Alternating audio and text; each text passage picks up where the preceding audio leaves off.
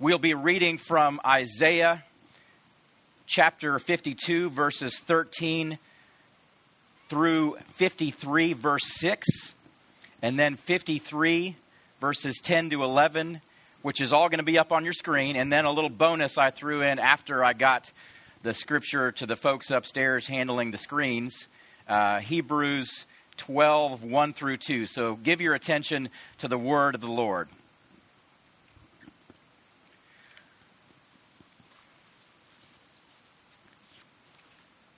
Isaiah the prophet declares, "Behold, my servant shall act wisely. He shall be high and lifted up, and shall be exalted. As many were astonished at you, his appearance was so marred beyond human semblance, and his form beyond that of the children of mankind. So shall he sprinkle many nations. Kings shall shut their mouths because of him. For that which has not been told they then shall see, and that which they have not heard they understand. Who has believed what he heard from us? And to whom has the arm of the Lord been revealed? For he grew up before him like a young plant, and like a root out of dry ground. He had no form or majesty that we should look at him, and no beauty that we should desire him. He was despised and rejected by men, a man of sorrows and acquainted with grief. And as one from whom men hide their faces, he was despised, and we esteemed him not. Surely he has borne our griefs and carried our sorrows, yet we esteemed him stricken, smitten by God, and afflicted. But he was pierced for our transgressions, he was crushed for our iniquities. Upon him was the chastisement that brought us peace, and with his wounds we are healed. All we like sheep have gone astray. We have turned every one to his own way, and the Lord has laid on him the iniquity of us all." And then skipping forward to verse 10, "Yet it was the will of the Lord to crush him. He has put him to grief. When his soul makes an offering for guilt, he shall see his offspring. He shall prolong his days. The will of the Lord shall prosper in his hand. Out of the anguish of his soul he shall see and be satisfied. By his knowledge shall the righteous one, my servant, make many to be accounted righteous, and he shall bear their iniquities." In Hebrews 12, verse 2, looking to Jesus, the founder and perfecter of our faith, who for the joy that was set before him endured the cross, despising the shame, and is seated at the right hand of the throne of God. Beloved, this is the word of the Lord. Let's pray. Father, this is your word to us. We are thankful for your word as your message to us, a message that indicts us and gives us hope at the same time, that points to us, our sinful condition, and at the same time points outside of us to your remedy, to your cure, to our hope, which is in you. Illuminate your word for us this morning. Open our eyes and open our lips. Open our eyes to see your truth. Open our lips to declare your praise. In Jesus' name we pray. Amen. Well, if you're with us this morning and you're an outsider to the church, you may have heard this and think that is a powerfully brutal passage of Scripture. And it really is. It describes the suffering and the relentless attack upon Jesus the Messiah as prophesied by Isaiah in the Old Testament. And because of the timing of all this, the slide that you may have seen up there indicates this was a sermon on faithfulness. And you can always see God's faithfulness in everything, and you'll see it here today. But the sermon really is entitled "The Joy of Being Jesus." The joy of being Jesus. And so if you hear that passage, you'll probably think this is a strange way of approaching the joy of God. And in a lot of ways it is. because it describes something very tortured and hard to hear about what Jesus endured on the cross.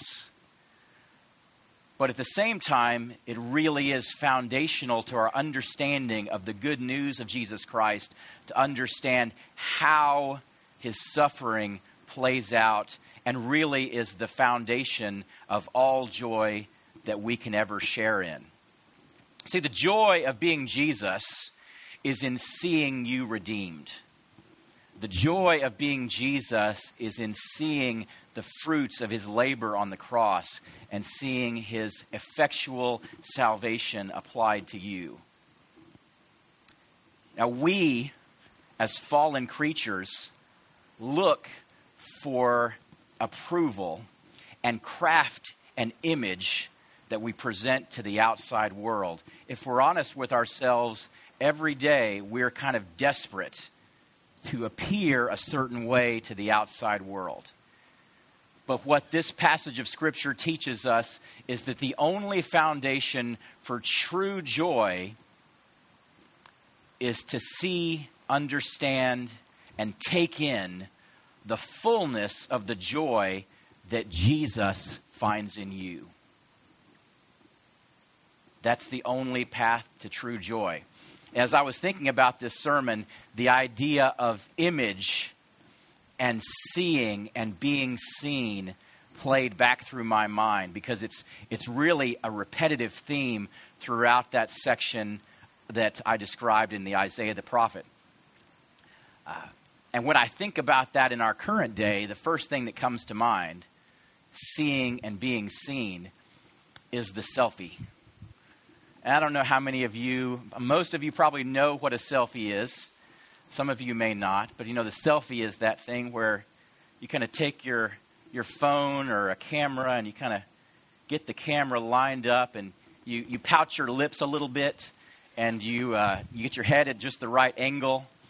And wait for me, I've got to Instagram this real quick. You want to appear a certain way before the world when you take this selfie, this image of yourself that you give to the outside world. And as I had recalled thinking about this, there were a couple of news articles that came to mind from a while back that I'd seen. One of them said that it is the number of deaths attributed to taking a selfie in 2015 was greater than the number of deaths by shark attack. People will go to all sorts of bizarre lengths to get themselves in the perfect position for the ultimate picture of themselves. Another news article said that some psychologists had done some research and said, if you show people pictures, and one of them is a picture of you taking a selfie, and another one is a picture of you taken by someone else, you think you always look better in the selfie, and everybody else always thinks you look vain and narcissistic and look better when someone else is taking your picture. And so from our vantage point, especially if you're gathered here in the church today, you probably look at that and think, that is kind of vain and narcissistic. You may think, well, I take a selfie, but I don't go to that direction. And but that is a peculiar feature of our age. We might be tempted to think that. But what the Scriptures describe is something very different. That this idea of wanting to present an image to the world isn't new to us. Think back to the garden where Adam and Eve have just sinned. And before their sin, they enjoyed a perfect communion with God.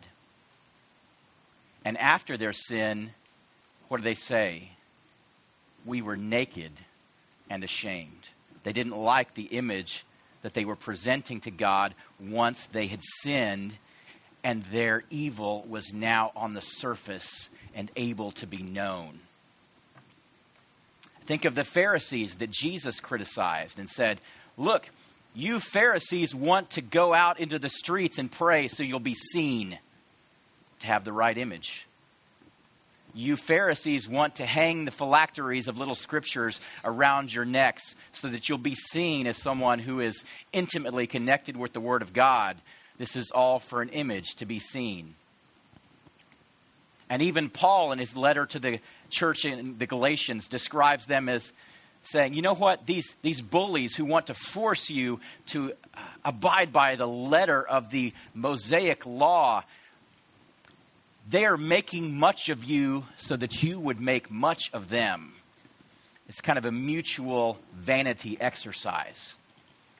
So not only is this a feature of our age, it's just a feature of fallen humanity. So let's take a look and see how the prophet Isaiah approaches this subject with us. See, we all long to be seen and recognized and to have an image, but the only one that truly counts is the image of us seen by the one we despised and rejected in his sacrificial suffering and death. So let's look back at Isaiah chapter 52. And I started Isaiah chapter 52 because we're all familiar with Isaiah 53. But Isaiah 52 is really where the prophet's thought starts to come out and gives it some completion. So he says, "Behold, my servant shall act wisely." And he says this to kind of give us a start on a high note. He's talking about Jesus, the servant, will act wisely. It'll come to a good end, but it's about to get really bad. "He shall be high and lifted up and shall be exalted." And then we kind of go off a cliff really quickly. "As many as were astonished at you, his appearance was so marred beyond human semblance, and his form beyond that of the children of mankind, so shall he sprinkle many nations." So Isaiah is talking here about the appearance of Jesus. Appearance is something that always happens between two people. Because to appear, you have to appear to someone else. So Isaiah introduces us as the audience acting upon Jesus here at the end of chapter 52. And you notice this comparison that Isaiah makes. He says, his appearance was so marred beyond human semblance, so shall he sprinkle many nations. What Isaiah is getting at is to say, if you want to understand the nature and the depth and the breadth of the blessing of Jesus upon the nations, it is proportional to how inhuman he looked in his death. That is the measure of the blessing. And Isaiah kind of tips his hand here, showing that the Gentiles will be blessed, that he will sprinkle many nations. In other words, in the Old Testament sacrificial system, the blood would be sprinkled out as an act of uniting us to the sacrifice. And so Isaiah says that is what happens to the suffering servant. His blood sprinkles, and not just Israel, it sprinkles all of you, the Gentile nations, and binds you to him. Then Isaiah goes on to spend what I think should reasonably be understood as a painful amount of time on the pain and suffering of Jesus. He says, "For he grew up before him like a young plant and like a root out of dry ground." And we might think, like our experience with little plants is probably like kindergartners.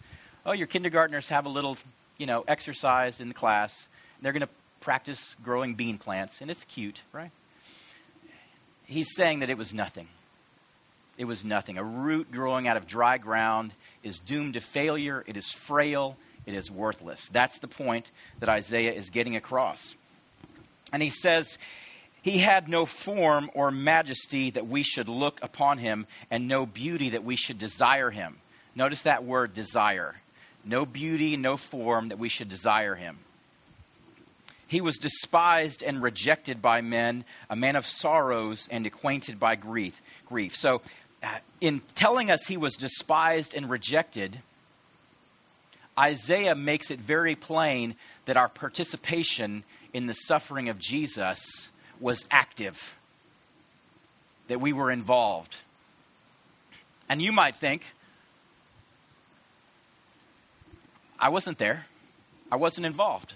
I had no participation in this. You know what? Neither did Isaiah. Isaiah was giving this to us as a prophet hundreds of years before it transpired. And Isaiah says, look, even though I'm a prophet and I will be long dead by the time the suffering servant arrives, I am a participant in this. You are a participant as well. And we'll talk about why a little bit later. And as one from whom men hide their faces, he was despised, and we esteemed him not. I mean, so gory and so brutal and so frankly ugly in his death that we couldn't even look at him. We esteemed him stricken, smitten by God, and afflicted. He was pierced, he was crushed, he had chastisement upon us, wounds that were deep, and iniquity laid upon him. This was what Jesus endured on the cross. And by now, you got to be thinking, can we get to the part about joy? Can we get to that part? This is brutal. So let's do it. Verse 10. It was the pleasure of the Lord to crush him. There's your joy. It was the will of the Lord to crush him. That word will kind of has a deeper connotation. I don't want you to get the idea that this was sort of an impersonal act of the Father to send the Son. It was an act of deep love to the Son, but it was an act of pleasure. That's another meaning of that word. It has the idea of bending towards something, being kind of inclined and oriented and focused on that direction. This was the pleasure of the Father to send his Son to be sacrificed for you. So the joy starts to creep into this passage as we see that God has a bigger perspective than the sufferings and could see the joy that had been laid before the Son. And you start to build up toward a climax. He has put him to grief. When his soul makes an offering for guilt, he shall see his offspring. He shall prolong his days. The will of the Lord shall prosper in his hand. Out of the anguish of his soul he shall see and be satisfied. By his knowledge shall the righteous one, my servant, make many to be accounted righteous. Let's go back through that. What I want you to see right here, and this is the critical part of the passage where the real sharp turn to joy enters the picture. The Hebrew poetry often involves a device they call parallelism, which is to say that a Hebrew poet will give you an idea in one verse or section and repeat that idea from a different angle or adding more depth to it immediately following. So here that comes in where Isaiah says, he shall see his offspring, he shall prolong his days. Out of the anguish of his soul, he shall see and be satisfied. You see that seeing kind of being repeated there. So what this does is it brings two ideas together. First, we see that he shall see his offspring. And who is that? Well, that's you. That's his people, the redeemed ones, through the power of his sacrifice. And then we see, out of the anguish of his soul, he shall see and be satisfied. So we could kind of condense this and say, Jesus sees you and is satisfied. Even better, we can say, out of the anguish of his soul, he shall see you and be satisfied. And look at it this way. The death of Jesus, from Jesus' perspective, is a lens or a prism through which he sees you. you get this idea that Jesus has suffered. Jesus has died on the cross. And his soul is in deep anguish. I mean, we're talking about a goal of joy that Hebrews points us to. But we can't forget that this was something that caused Jesus to sweat blood in the Garden of Gethsemane. There was deep turmoil and anguish in the process. But out of this deep turmoil, out of this anguish, out of this pain, through the anguish, through the pain, Jesus looks. And you can kind of get this image in your mind of Jesus having died and being laid down and rising out of that anguish and pain. And what is the first thing he sees? He sees the beauty and the glory of your redemption in him. He sees you transformed. He loves you and fixes his love upon you. He knows you intimately, and his joy is fixed upon you. Brothers and sisters, the joy of Jesus is to see you redeemed. It is that prism, that lens through which he views you.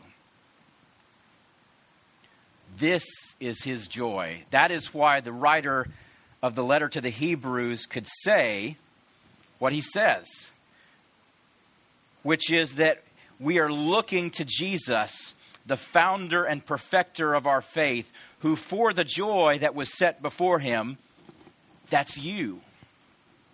You are the joy that was set before him, endured the cross, despising the shame, and is seated at the right hand of the throne of God.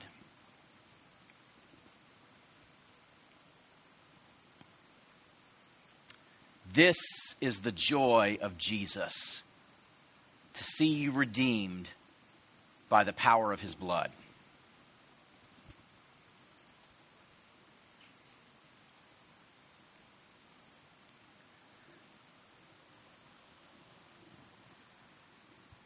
So this is more than about Jesus. You saw through Isaiah 52 and into chapter 53 this repeated theme of looking and despising and looking and rejected and turning away our faces. You see, the prophet Isaiah understood this deep-seated need that went from the garden up through to the Pharisees and continues on to the age of the selfie, to have an image, to be seen, to be approved of, and to be found worthy. And the prophet Isaiah said, look, all of the looking of man, all of the gaze of man is worth nothing in the end, because what men despised is now their salvation and joy. The stone that the builders rejected is become the chief cornerstone. This is the source of all true joy for us, that you are the joy of Jesus.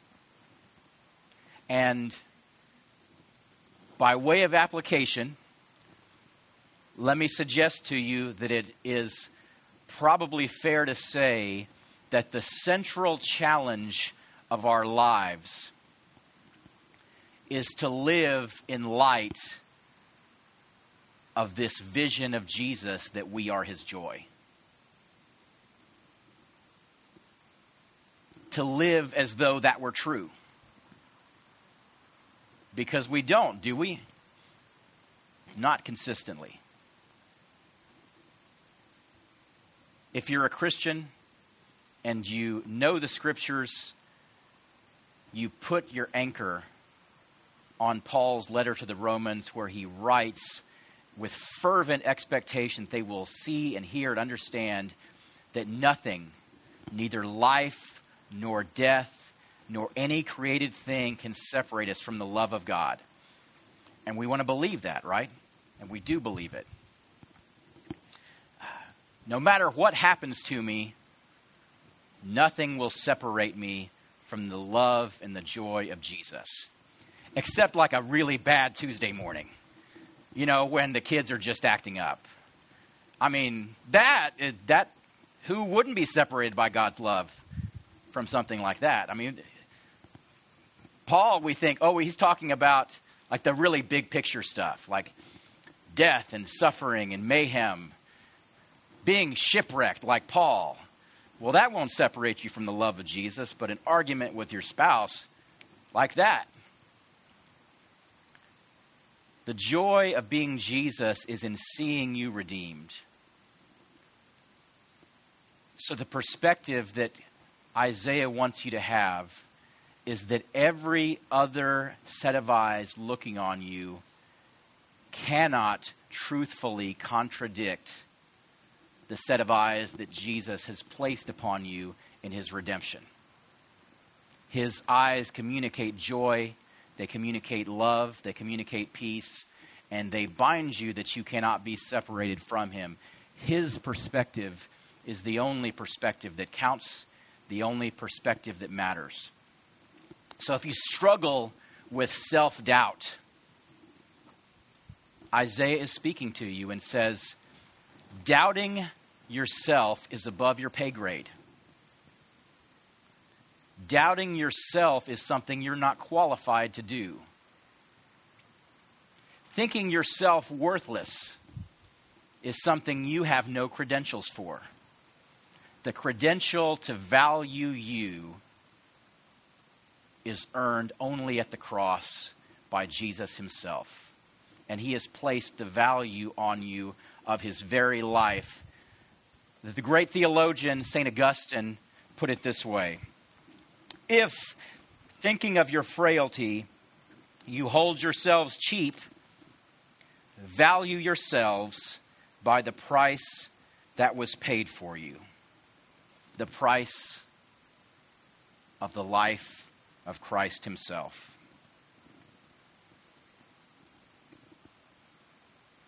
You see, no matter what we may think of the eyes that look upon us, there will be eyes that despise and reject us. There will be eyes that turn away their faces because they cannot bear to look upon us. We will be despised and rejected by men. Maybe you feel the weight of that this morning. But Isaiah the prophet calls us to look to Jesus and see the world through his perspective. That he values you based upon the investment he has made. That out of the anguish of the soul, he sees and is satisfied. That word satisfied is the kind of word that we use when we say, I've been and had a great meal. I've had enough. I'm full. I'm satisfied. Jesus looks at his work on the cross to redeem you as that fully and deeply satisfying work of his whole enterprise of salvation. This is your redemption. This is your joy. So with the author of Hebrews, we must respond only one way. By looking to Jesus, the founder and perfecter of our faith, who for the joy that was set before him endured the cross, despising the shame, and is seated at the right hand of the throne of God. Beloved, though you may search for meaning, significance, image everywhere else, the only true fountain of your joy is in Christ and his view of you. Let's pray. Father, we give thanks knowing that you are faithful, that your joy is our joy, that everything that Christ has obtained by virtue of his life and death is now our possession, that we are seated with him at the right hand of you in heaven. That those of us who are called by Christ, who have responded in faith, have all these things. This joy is not something we must search out. It is a joy that has found us. And for those who are not called by Christ, may your Spirit be here this morning, convicting them and drawing them to you, to be loved and to find true joy for the first time. Father, bring us home in your joy to live and to be with you forever. Let us live in the light of your joy here and now. Let us praise you with joy. In Jesus' name, amen. Thank you, Alan.